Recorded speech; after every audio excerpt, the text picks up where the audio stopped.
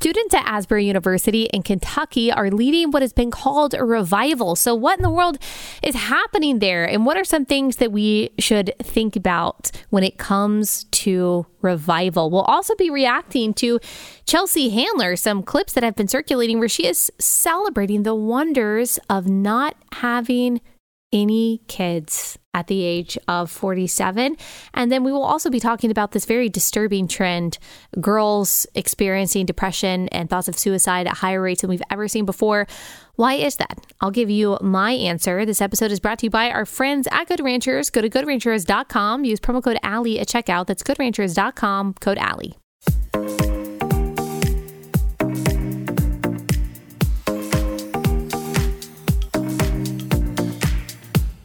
Hey guys, welcome to Relatable.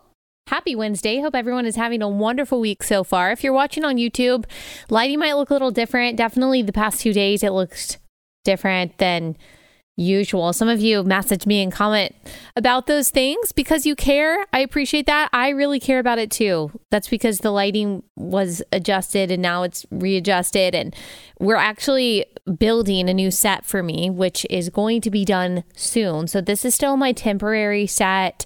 I'm super excited to reveal the new set, but I want to make sure that everything is perfect. We still have decor that we're putting up, and I want to make sure that the lighting is absolutely perfect. And so we are not going to be on the new set until I am 100% satisfied with how it looks, because that's how much I care. That's how much I care about this show and your experience in watching this and listening to this and all of that good stuff. So thanks for your patience as we transition into that.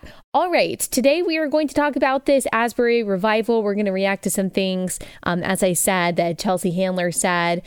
Before we get into the Asbury revival thing, I do just want to ask, if you love this podcast, if you could please leave us a 5-star review on Apple Podcasts or on Spotify too. That would help us out a whole lot. That would mean a lot to me. Thank you so much to those of you who already have done that and you leave me encouragement. And thank you again for all of you who tell me that you're praying for me and thinking of me. It really does mean a lot. So if you love this show, please leave a 5-star review wherever you listen. I would really appreciate it. All right, let's get into this Asbury revival. So many of you have been messaging me and asking me what I think about this and to talk about this on my show. So we're going to talk about it today.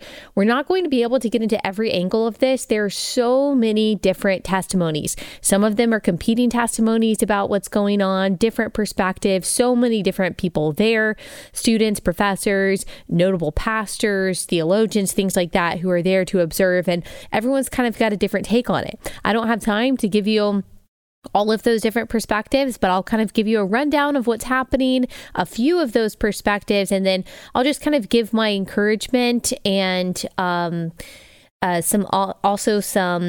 let's see, I don't want to say words of caution, but just some things to consider and things to think about for the students who are there, because I know there are Asbury University students who listen to this podcast. And I just want to make sure that I am encouraging you as much as possible in what I know is a really exciting time at your university.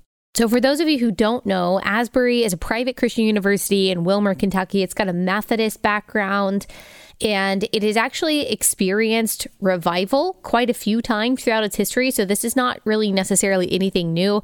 Apparently previous revivals have occurred in 1905, 1908, 1921, 1950, 1958, 1970, 1992, 2006. And how they're kind of defining revival is that students are engaging in what is almost like a filibuster style confession and preaching, sharing the gospel, singing, worshiping, and things like that. And this particular revival, as they are describing it, happened after a Wednesday, February 8th sermon by speaker Reverend Zach Mearcreeps.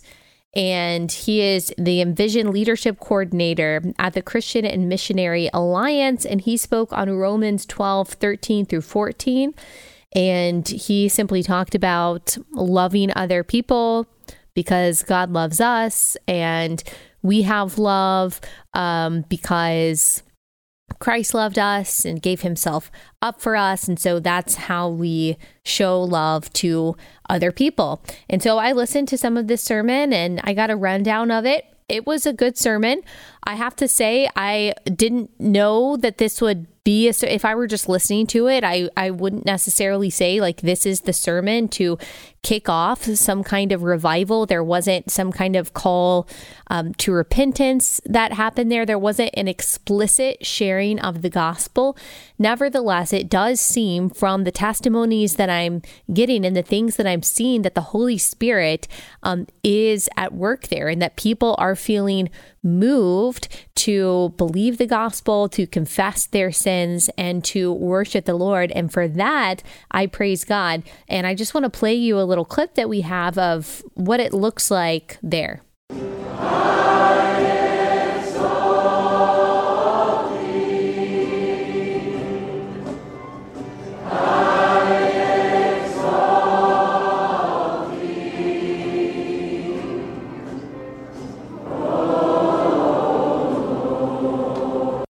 I mean, that's beautiful. It gives me the chills, honestly. If you're just listening to this, this is the entire auditorium at Asbury University completely filled. You see it not just with students, but with people of all kinds, people of all ages. They've got students from other campuses or other universities coming in. You've got people traveling all over, basically doing some kind of pilgrimage just to see what's going on in Asbury. And as I said, you've got a lot of kind of social media influencers, but you've also got a lot of pastors that are going there. They're praying with students. They're sharing the gospel with students because as beautiful as this is, I mean, that was just a magnificent worship service, and every Christian in the world is celebrating and praising God whenever we see saints come together and worship the Lord in just such a simple and beautiful way. Everyone wants to make sure that the Bible is being preached and that the gospel is being preached. And so you have a lot of teachers showing up to make sure that students have people to talk to, that they're pointed in the right direction, that they're pointed to scripture and things like that. Because,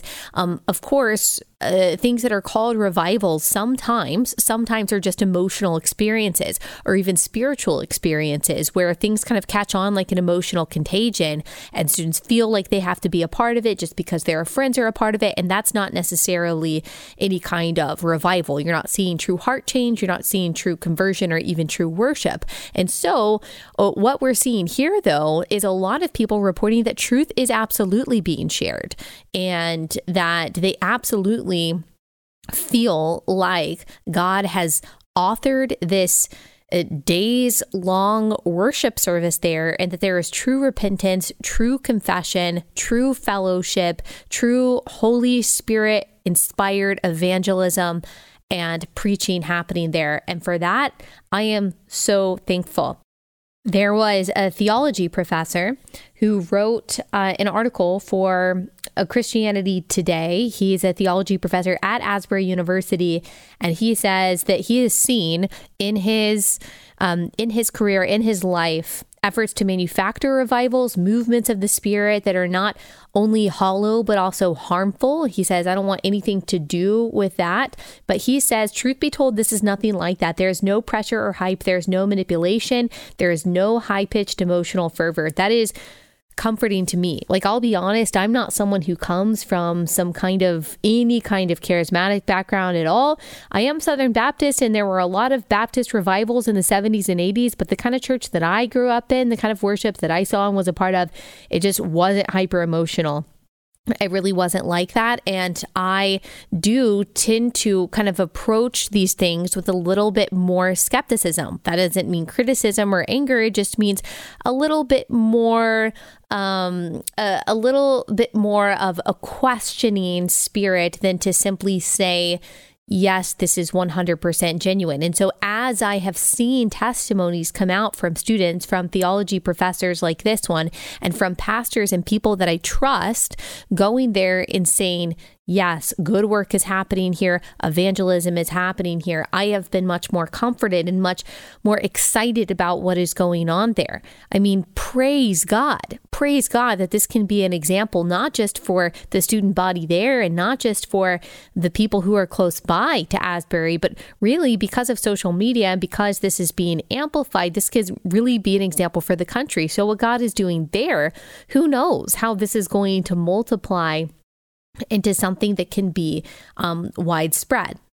And so there are a few outlets covering this, talking about how the worship services have gone on and on. Apparently, this is something where students are going in the morning and they're staying all day. Usually, it's a little bit of a thinner crowd in the morning, and then it's a larger crowd during the afternoon. And it's basically just worshiping. People singing, people going on stage and sharing their testimony, people forgiving one another, confessing sins to one another, and things like that. This is according to CBN News. Last Friday, Lee University campus pastor Rob Fultz noted on Twitter, what's happening at Asbury is not and will not remain confined. It will and already is awakening the deep wells of revival on campuses across the nation. They have been churning, pressing against the seals that have kept them hidden, and they are about to burst with new life. Now, as I said, I am not a charismatic, and I don't think that every part of charismatic theology is wrong or bad. In fact, I think that there's a lot to learn from it. I think sometimes in our kind of reformed circles, we can denigrate the Holy Spirit, or we can belittle the equality of the Holy Spirit with the Father and Son. And so I think that there are things to appreciate about charismatic theology. However, I do think it is right in some ways to be skeptical about some forms of not just charismatic theology, but also charismatic worship, and how it does emphasize the emotional and the experiential and the subjective rather than the objective word of God. And so I do think that just judging from what some people have said who are attending there, that is some of what's going on. There's going to be competing in these cases, in some cases, competing doctrine, competing denominational beliefs, competing styles and things like that. I am not at all hating on what's happening. I think that any genuine worship, any genuine repentance, any genuine confession, any preaching of the gospel, any preaching of God's word will not return void and will glorify the Lord and can change other people's hearts, as I said, across the country. But what I have seen, and something that does kind of concern me here, is that you do have the NAR types, which is the New Apostolic Reformation types, who are hyper charismatic, who believe that basically that apostles are going to lead the church and that they have to lead the church into these kind of revivals in order to usher in the end times. It is really not biblically based, and there can be a lot of emotional manipulation kind of involved in that. I do worry about those types traveling to this revival and then taking advantage of what can be organic and genuine worship in an opportunistic way to try to either take credit for what's going on there, to gin up something that's not really happening, to make something that is God glorifying into something that is no longer biblical and is no longer sincere.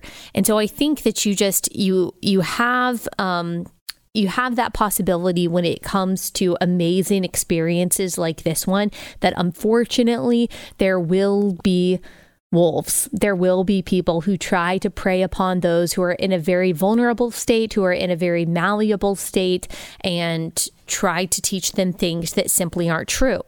And so I simply have prayers for these students and for the people there that are in a very vulnerable moment, that the Lord would just protect them, that even in moments of intense vulnerability, that they would have wisdom, that they would be able to discern not just right from wrong, but right from almost right, that they would be able to stand on the word of God, and that they wouldn't use their feelings as their guide, but that they would use scripture as their guide, because these experiences and even emotions and things like that are not bad. It's not bad to feel those things and to even be overwhelmed by those things. But we just have to remember where we are getting our truth, where we are getting our guidance. It's not guidance. It's not actually from our experiences and our feelings. It is actually from the Word of God. And the Holy Spirit, this is another thing we have to remember, that the Holy Spirit is not going to contradict the Bible. You're not going to be led by God to do something that you cannot find in God's Word. You are not going to be moved towards something that opposes God's Word. And so we have to just make sure that we are aware of that. And that's another thing that I'm seeing. I'm actually seeing some progressives who call themselves progressive Christians, who don't believe that homosexuality is a sin, who believe that it is possible to be the opposite gender. They are also going there. And they have reported publicly that they are excited about what's happening because they believe that this is leading to some quote unquote like queer affirming movement at Asbury University. That really confuses me. I will say I haven't seen that from anyone else. That's not really like a big fear or source of anxiety for me when it comes to this, because again, like if the gospel is really being preached and people are really relying on God's Word, then the fruit that it bears will be good fruit. It won't be rotten fruit. It won't be unbiblical fruit. And if this is really a movement of the Holy Spirit will never convict people or move people to do something that opposes the Word of God. But as you can see, like anytime something is popular, anytime something is amplified on social media, anytime there is something good happening and the Lord is working. Anytime emotions are involved or young people are involved or malleable hearts are involved, like there is always going to be an opportunity for manipulation and false teaching and things like that. So I'm so excited about what the students are experiencing there. I'm so excited about the worship. I'm so excited about the confession. I'm so excited about the testimony sharing. And I just hope and pray that this bears fruit for years and years and years. And I hope it does spread like wildfire. And I'm also praying for the protection of the people who are involved. I am praying that only the truth would be shared. I am praying that all deceit would be kept out. I am praying that God's flock would be protected from wolves. I am praying that people would stand strong, stand firm in their faith that is founded on Jesus and His Word, and that they are able to discern between what they feel and what they know is true. We understand that the heart is deceitful, it is wicked, it is sick beyond comprehension, and so we can't follow it. And that's the good thing about Christians who are really revived, Christians who are really made new, Christians who really do have the experiences of those that are being had at Asbury, that we can have those experiences and we can feel those feelings, but at the end of the day, we don't have to follow them. And they are not necessarily indications of our holiness. They're not necessarily indications of sincere conversion. And that's just another thing that I want to say too, is that for those who either went there and you're like, man, I didn't feel all the things that other people are feeling, or for those who you're not there and you're looking at that and you're like, well, I don't have those feelings. Like, I don't even want to read my Bible. I don't even want to sing. I don't even want to go to church. It's too hard to do those things right now. I'm feeling stale. Or I still am disciplined in those things, but I really just don't have the feelings that those people do. Remember, those feelings are not an indication of your salvation or even your sanctification. Like, our walking with the Lord doesn't always feel good. It doesn't always feel easy. It's not always this overwhelming sense of joy. Sometimes it's really difficult. Sometimes it is just walking one foot in front of the other. And I just want you to know that that is just as genuine of Christianity, and actually sometimes is a better indication of what your salvation and what your sanctification is and looks like than some of these emotional experiences. Again, I'm not hating on those emotional experiences because I think that they can be really good. God gave us our emotions. However, I just want to encourage you that you always have access to quote unquote revival. You always have access to the Holy Spirit as a Christian. You always have access to God's presence as a Christian. You always have access to God's love as a Christian. You always have access to His wisdom. You always have access to His direction. You always have access to His prompting. You have that as a Christian everywhere. I heard Elisa Childers, she visited, and she said it was a very sweet kind of worship service when she was there, that she didn't necessarily feel any like anything powerful, but she didn't have any concerns about what was happening. And I love how she kind of, the phrase that she used to describe how some people erroneously think of these things, and it's as a Holy Spirit hotspot, that you have to go there in order to really feel the Holy Spirit, or to be a part of the church, or to be a part of something big. And while it can be great to go there and encourage your fellow believers and to receive encouragement from them, it is not necessary to have the Holy Spirit, Christian. Like, if you are a Christian, you have been bought with a price. You have been made new. You are a new creation. You are a part of Christ's body. You are a part of Christ's church. You are his son or his daughter. You are his heir, and he is just as much with you wherever you are, in the depths of your loneliness or pain or whatever you are feeling, as he is with those Asbury students. The Holy Spirit is not thicker there. He is not more focused there than he is on you. I think that he's doing an amazing thing there. But I just want to remind people that he is also with you, and that is good news. I think that there is a time and a place for what we are calling revivals. There is a time and a place for this kind of collective relay or marathon, rather, of worship. And I think it's wonderful. I think it can be a light in a darkness, but I don't want you to think that you are missing out, or that you don't have access to what they have access to because you are not physically there. God is with you. You draw near to him, he will draw near to you. That is his promise. And isn't that amazing? So we can look to our brothers and sisters, our friends at Asbury University, and say, thank you, Lord. Thank you for what you're doing there. Please protect them.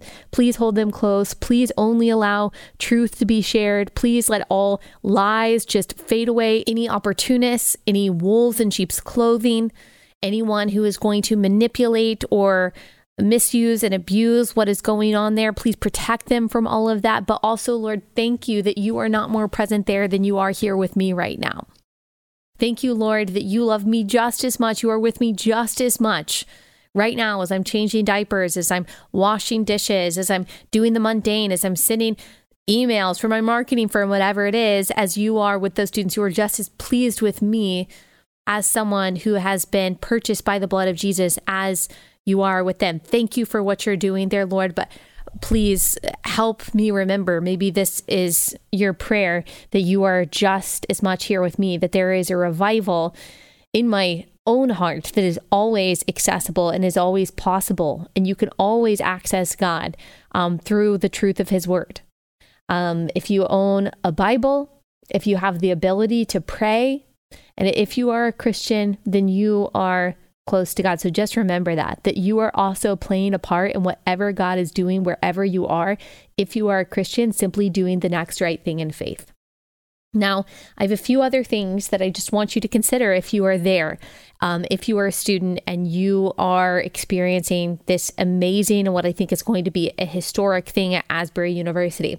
I'll get into that in just one second. Let me tell you about our first sponsor for the day. That's Adele Natural Cosmetics. Love this company so much. It's a family-run, holistic, handcrafted, toxin-free cosmetic company where all of their products are made in the U.S. So Arlene, who started this company, she had health problems back in 1999. So she just started saying, okay, I got to care about the ingredients that I put in my products. I don't want any of this fake stuff. I want to make sure that what I'm putting on my skin is actually good for me. So that's why she made Adele Natural Cosmetics. I'm so glad she did. I mean, they're a Christian, pro-life family. They've got the same values that you and I do, and they make really great products. I use all of their skincare, and I also love their makeup, especially their foundation, their cream blush. I love their lipstick. They're just awesome people and great products. Absolutely love what they do. Go to Adele, Adel, naturalcosmetics.com. Enter promo code Allie for 25% off your first order. AdeleNaturalCosmetics.com. Promo code Allie for 25% off your first order. AdeleNaturalCosmetics.com. Code Allie.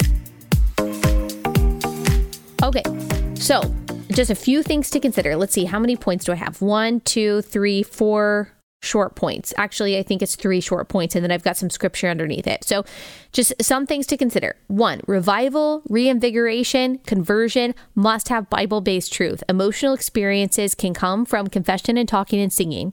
But changed hearts, long-term fruit will come from the investment made by Scripture and the gospel that is found in Scripture.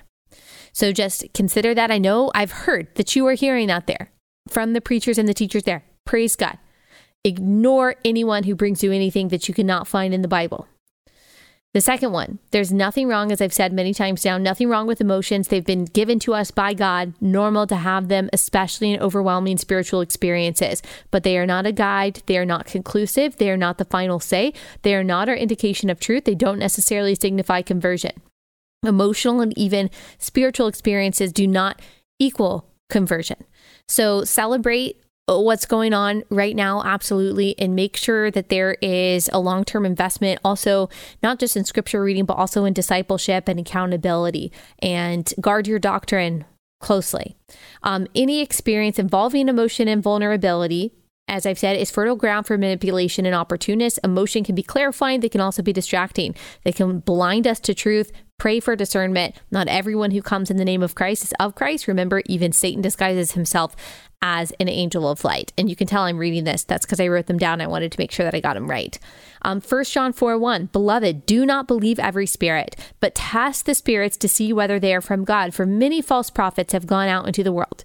So for anyone who says, this is kind of what I talked about with the whole he gets us thing, like people getting so angry when Christians exercise any discernment whatsoever. It's like they think we're not supposed to be wise.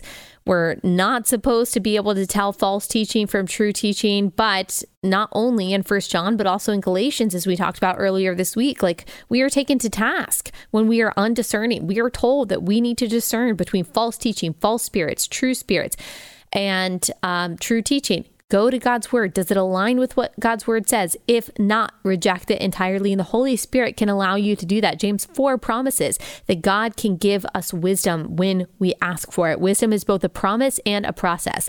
We see in Proverbs that wisdom is a process. It's a discipline. It's something that we learn over time through experiences and through applying integrity and weighing the consequences of the different choices that we make, also through God's word. But it's also a promise that God guarantees you through the Holy Spirit. So remember, you have access to that, students who are there and people who are not.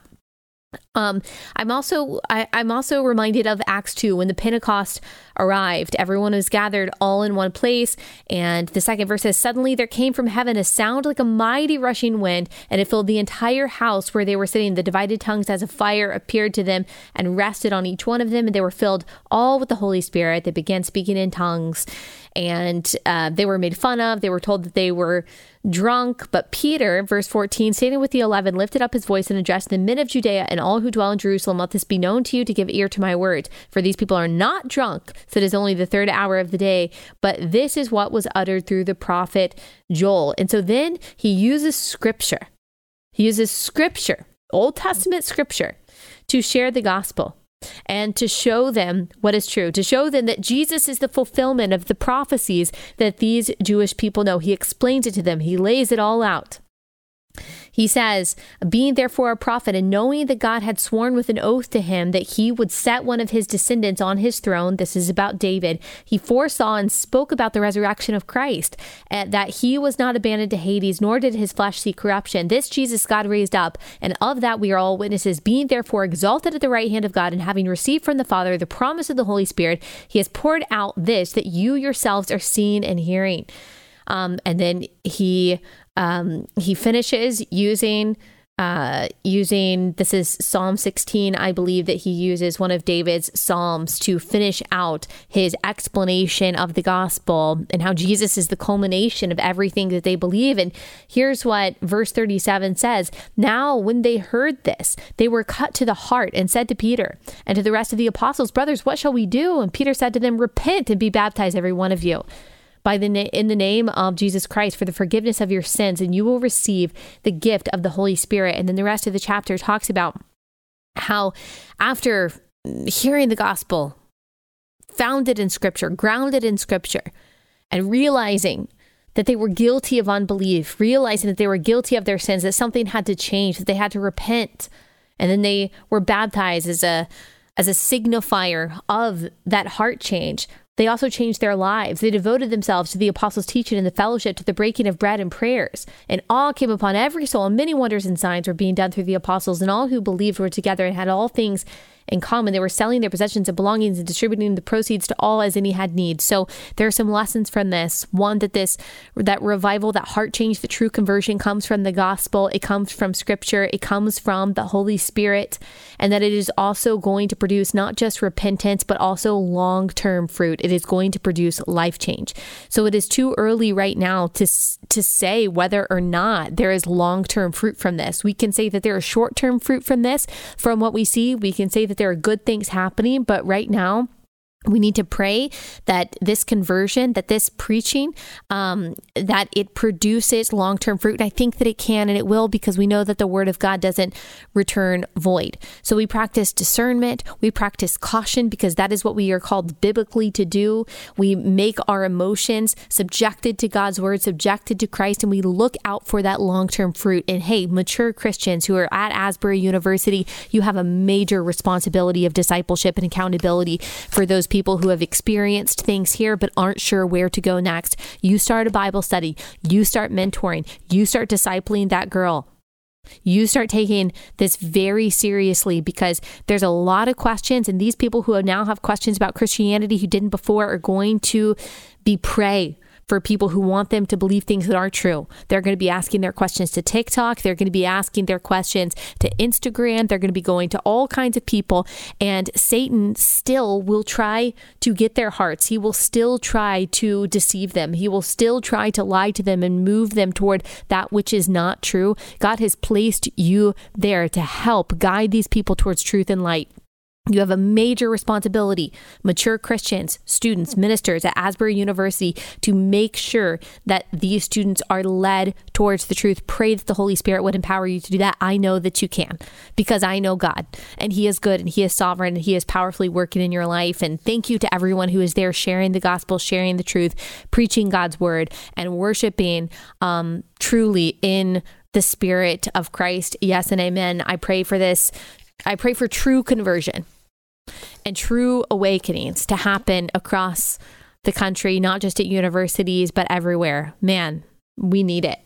All right, let's move on to the next thing. I don't know if we're going to be able to get into everything that I want to talk about today. We've got a long list of things that I want to discuss, but this is a totally different subject, all right? So just let's pause for a second so we can just reorient ourselves.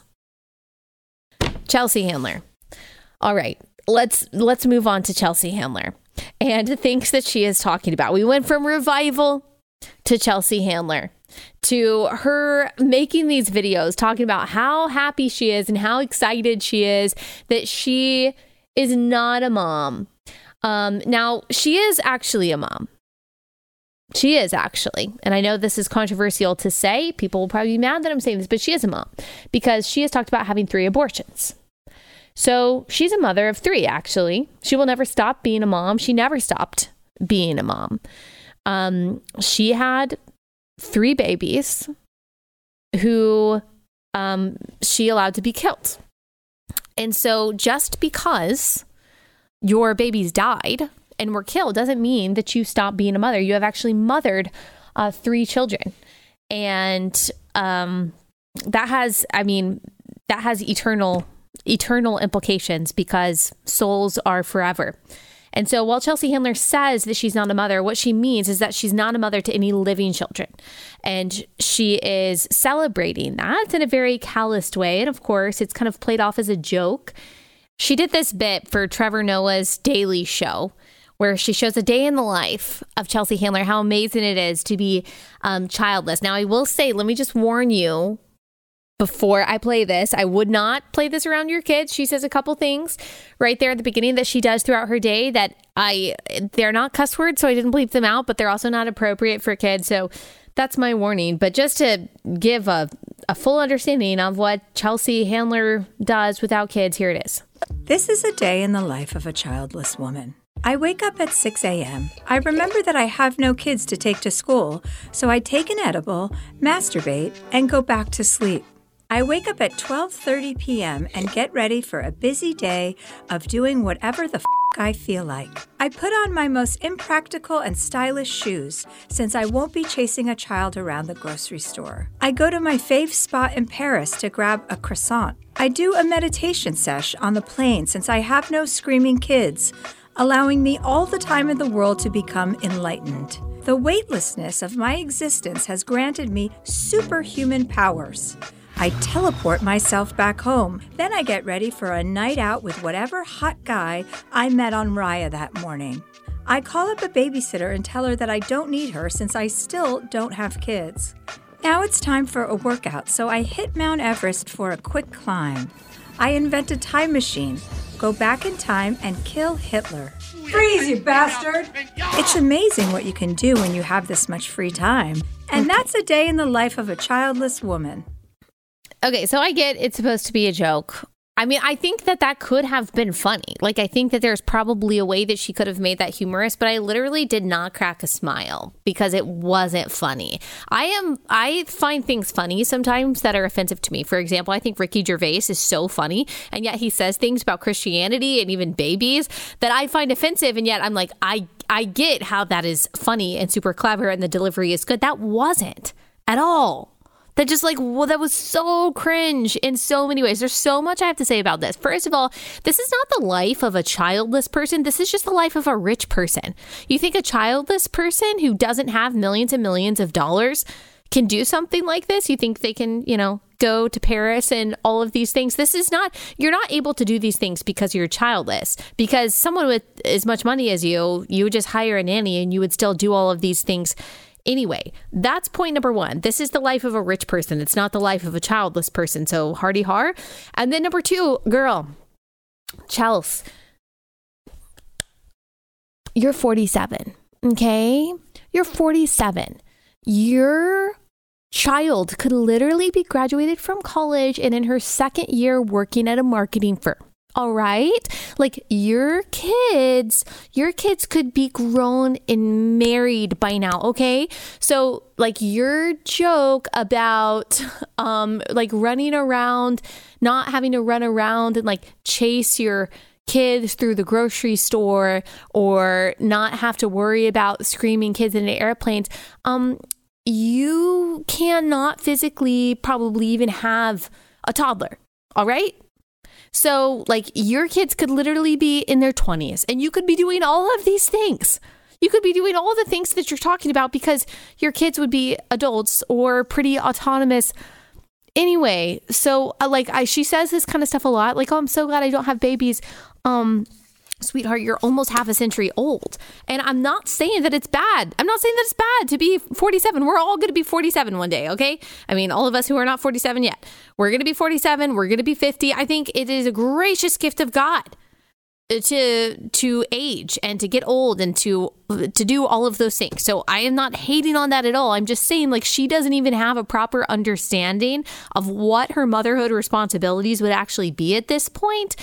You would have, again, all of the autonomy to do everything that you want to do. Here, she just wants to emphasize this. She's not defensive at all, guys. She's totally confident in her decision. She's guest hosting Comedy Central's The Daily Show, and she's just re-emphasizing, guys, she does not want kids. Totally comfortable with her decision. Here she is. One thing that I have made abundantly clear is that I do not want children. I say it on stage. I say it in interviews. It's the first thing I say to myself in the mirror when I wake up each morning, right before I tell myself, God, you're a dynamic woman. Kids don't respect me, and quite frankly, the feeling is mutual. And the fact is, there are millions of women just like me, but for some reason, every single one of us at some point in our lives is shamed by society for not wanting a baby. But these Fox News trolls are right about one thing. I am miserable. In fact, I was just scrolling through my Instagram feed the other day, realizing how miserable I am. I'm miserable on the beach.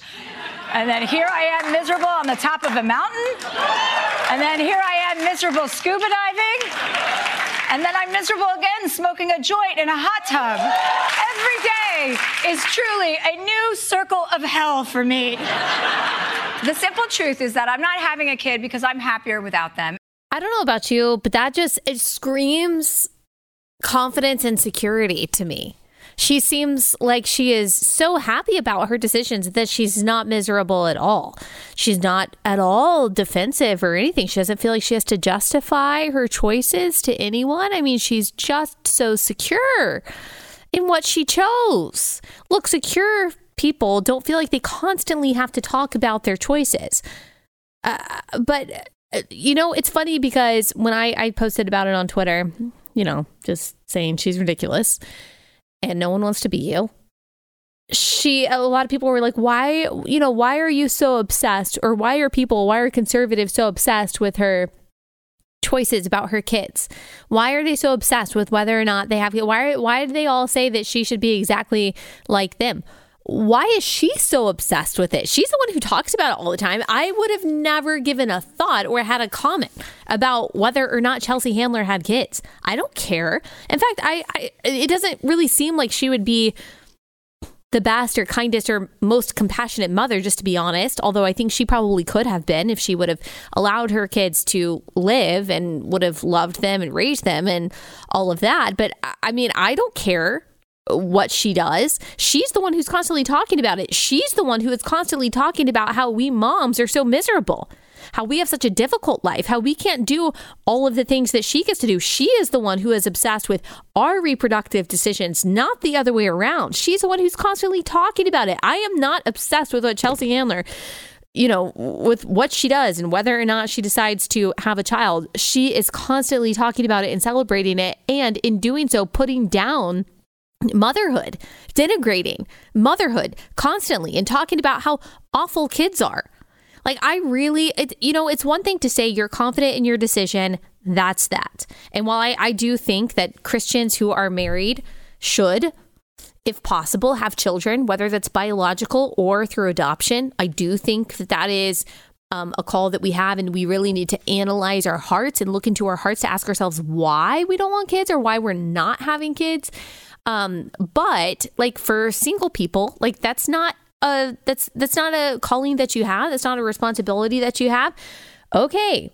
And Chelsea Handler is also not a Christian, so I don't expect her to be fruitful and multiply the same way I do. But you don't have to be so mean about children. People who are mean about children are mean to children, are mean to people with special needs, are mean to old people.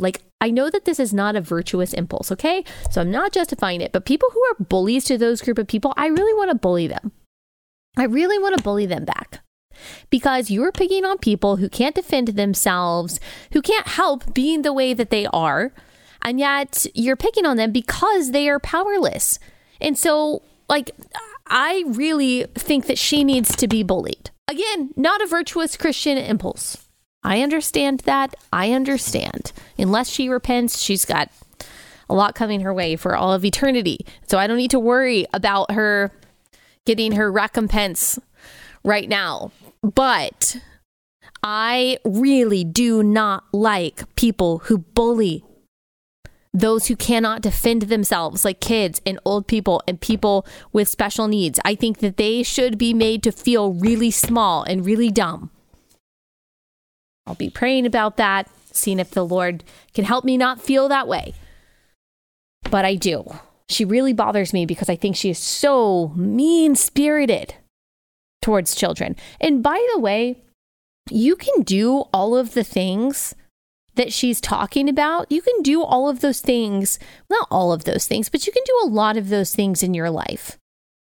I mean, some of them you don't want to do because they're immoral, but you can do a lot of those things. You have a lot of freedom when your kids go down to sleep. You can go on vacations and things like that. It's true. Every mom needs a break. Every mom wants a break. All right. I'm not saying it's not hard. I'm not saying it's not difficult. I'm not saying you don't give things up.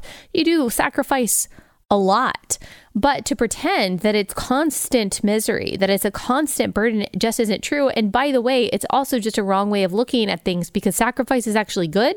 It actually makes life purposeful. It actually makes life fulfilling. It actually gives you more long-term joy than constantly serving yourself does. I mean, she worships herself. She has become an idol for herself, and we know where that ends. Not just temporally, in this life, but also eternally. And so she can say that she's not miserable all she wants to, but we understand that since she doesn't have joy from Christ, like we know that she's got a deficit of joy and satisfaction. And that's actually why she feels the need to constantly tell people that she's happy and she's fulfilled because she has all this money, because she's probably actually really struggling. So as much as I would just like to bully her and make her feel bad about herself, since she's so mean to other people and mean to people who can't defend themselves, really we should just be praying for her, because that's honestly like the best change that we could possibly see, that she would repent and that she would come to Christ and that she would feel guilt for how she treats this group of people and also just her life in general. She has another section of her new Netflix special where she's talking about how terrible motherhood is, where she tells her brother, like, you shouldn't be a parent. This is something that she does a lot. This is not just talking about these two things. Like, she's constantly talking about how awesome it is to not have kids and how terrible kids are and things like that. So this is like her shtick. Again, this is not something that indicates like a healthy, happy woman. And I'm afraid that this kind of shtick and this kind of example is leading a lot of young girls into thinking that they will be happier and more fulfilled the less sacrifice, the less inconvenience, the less responsibility that they have in their lives. I promise you the opposite will be true. There's a study that I only have time to mention really quickly about young girls and how depressed they are. And I think this kind of example that they're seeing in celebrities like Chelsea Handler, I think it has a big role to play in that. Let me tell you about our next sponsor, and that is Carly Jean Los Angeles, another family business, pro-life, Christian, awesome people that make great products. I absolutely love their clothes. I am wearing one piece of Carly Jean Los Angeles today. I'm wearing their tank top underneath my sweatshirt. I just was really going casual today, so I wasn't wearing my cute Carly Jean Los Angeles stuff. I've got a sweatshirt and like just comfortable pants on, just need what I needed to do. However, most days I am wearing my Carly Jean Los Angeles, which is comfortable. It's not sweatpants, but it's really comfortable. They've got stuff for every season of life, every season of the year. It's really basic and simple and beautiful and dynamic and great for layering. Whatever your style is, you'll love Carly Jean Los Angeles. So go to carlyjeanlosangeles.com, use promo code AllieB at checkout for 20% off. carlyjeanlosangeles.com, promo code AllieB for 20% off. carlyjeanlosangeles.com, promo code AllieB. Okay, so the Wall Street Journal reported on this, and maybe I'll have time to talk about this more on a future episode, but teen girls experiencing record levels of sadness and suicide risk, CDC says. A CDC report, according to the Wall Street Journal, shows concerning increase in sadness and exposure to violence among teen girls. Nearly 3 out of 5 high school girls in the U.S. who were surveyed reported feelings of persistent sadness or hopelessness in 2021, a roughly 60% increase over the past decade. Yeah, it's social media. It's TikTok. It's pornography, it's purposelessness, it's joylessness, it's friendlessness, it's the pressure either to be a super sexualized girl at a young age or to not be a girl at all at a young age. It's in some cases, not all, but in some cases, it's parents who are derelict parents who allow their kids to be on social media, who allow their minds to be sucked in by things that are unhealthy, who allow them to have examples on social media and in Hollywood that are simply not good for them, allow them to be sexualized at a super young age, allow them to grow up too fast, and in some ways stay adolescents for way too long. I think that's probably one phenomenon that we're seeing. On the one hand, you've got parents who are not protective at all when it comes to technology and what their kids are consuming, but are hyper protective when it comes to their physical safety to the point of being beyond rational. And so you have kids who have stunted growth in a lot of ways when it comes to their problem solving skills, to their maturity, but are way too advanced when it comes to what they've been exposed to sexually, with violence and just the problems of the world. Also weighed down with politics. When I was in high school, we didn't think about politics. I remember when Barack Obama became president, we watched his inauguration at my high school. And I remember 9/11. Like really, that's basically it. We didn't talk about abortion. We certainly didn't know what transgenderism was. We didn't really talk about quote unquote gay marriage. That wasn't even really like a thing. We didn't have to worry. We didn't have the weight of the world on our shoulders. And I'm talking like I was in high school 2006 to 2010. So it's not all that long ago, but it was before the dawn of all of this technology that has made even adults feel like we have to be everywhere at once and care about everything all of the time. We as adults with our frontal lobe already developed, we have a hard time like filtering through all of the information that we see, the actual, the sexual pornography, and then you've got the fear pornography that you have. And it's a lot of stimuli all the time, a lot of information, a lot of things to think about, a lot of things to be anxious about. And I remember being in that stage, being self-conscious about my body and, feeling, maybe left out by some friends or wanting to hang out with some people that I felt were cooler than me. And that was without social media. We had Facebook in high school, but it was, basically nothing. Like you could write on people's wall and post some pictures.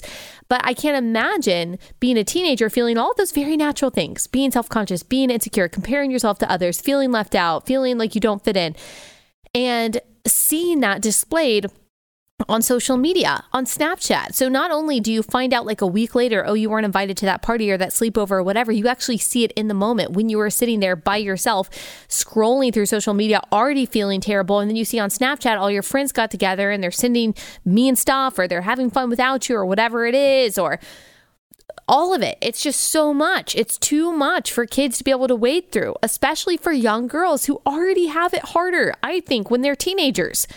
So like parents, if you can, please get your kids off of social media. I know you might think it's too late because you've got a 16 or 17-year-old, but you are still the parent and it is your responsibility to steward them. I'm not saying that we can't expose them to things in a way that is controlled and helpful and in a way that like we can actually guide them and show them what's right and wrong. But when we allow them to seek celebrities and social media as their guide, we cannot be surprised when their morality and their view of themselves in the world is completely warped. I really don't think that people should have social media until they're 18 years old, maybe 16, although I have a hard time seeing the benefit in that. Now, I think that we can teach them about social media before that, so it's not completely like wild, wild west to them when they leave the house, maybe for college or whatever. But I don't think the maturity is there. I just don't think that teenagers should have those devices in their phones. They can't, or in their hands, they cannot handle it. And we see across the board that these girls are really struggling. Among the teenagers surveyed, girls were more likely to experience sexual violence, the CDC found. 18% of girls in high school said they experienced sexual violence in the past year, compared with 15% in 2017. That was the first year they began to monitor that trend. And that has gone up drastically, I think in large part because of pornography, the pervasiveness of it. Young boys are seeing that. Young girls are seeing that. So girls think that they have to do what they see in porn. Boys think that the girls need to do what they see in porn. So you're seeing trends, even on TikTok, of girls talking about liking being choked in sex when they're 16 years old. I mean, it's sick. Parents, what are we doing? What are we doing? Get your kids off TikTok. There's no net benefit. All right? Get your kids off Instagram. Make them go touch grass. Okay? Like, people don't understand how great it was to be a kid in like the 90s and 2000s, and people, and of course it can be hard. I'm not saying it's perfect. And, I wasn't obviously alive in the 70s and 80s, but people talking about being a kid then and how amazing it was. Even people talking about how great the 50s was. I mean, but all like the connection is that we were outside a lot more and we were doing things more, and we just had a lot more freedom in some ways. I mean, I had protective parents when it came to like what I watched and things like that. But man, we didn't have the weight of the world and the weight of technology on our shoulders. And I want that for kids today. But parents, it's our job. Our kids aren't going to naturally discipline themselves because they don't have the capacity to. So I think that's a huge part of the depression that we are seeing. I think depression in itself can also be a social contagion, which is exacerbated by social media. And it's not helped by people like Chelsea Handler, who are terrible examples. However, just to loop it all back, then you've got amazing revivals, hopefully, at places like Asbury, and you see how there is hope, how God can do things in this younger generation, and not all hope is lost. And so, Lord, help us. Lord, help this generation. May they be the generation that changes things for the better. Please, God. All right. Last sponsor for the day, and then we'll be out of here. Epic Will. So I know most of us are young. You're not thinking about your will. Maybe you're married, you have kids, and you haven't done a will because you just don't want to think about it. It's time to think about it. You've got a very important responsibility, and that is to make sure that your kids are cared for, not just while you're here, but also, especially when you are gone. You need a will. I know it's complicated. I know it's expensive. That's why Epic Will exists. For just $119, and in 5 minutes, you'll have a complete will package from Epic Will. It's so easy. They provide a template. They'll walk you through it, all that stuff. $119, 5 minutes, totally worth it. If you are a single mom and you have a kid or kids under the age of 18 at home, you get it totally for free. Go to epicwill.com/Allie. That's ALLIE. You'll save 10% on your complete will package. epicwill.com/Allie. Save that 10%. epicwill.com/Allie. Okay, tomorrow, finally, we are going to be talking about the story that I saw a couple weeks ago about women being used, dead women or brain dead women being used as surrogates. What? And what this all says, I'm going to have a guest who's going to talk about that. All right. Thanks so much for listening. We will be back here tomorrow.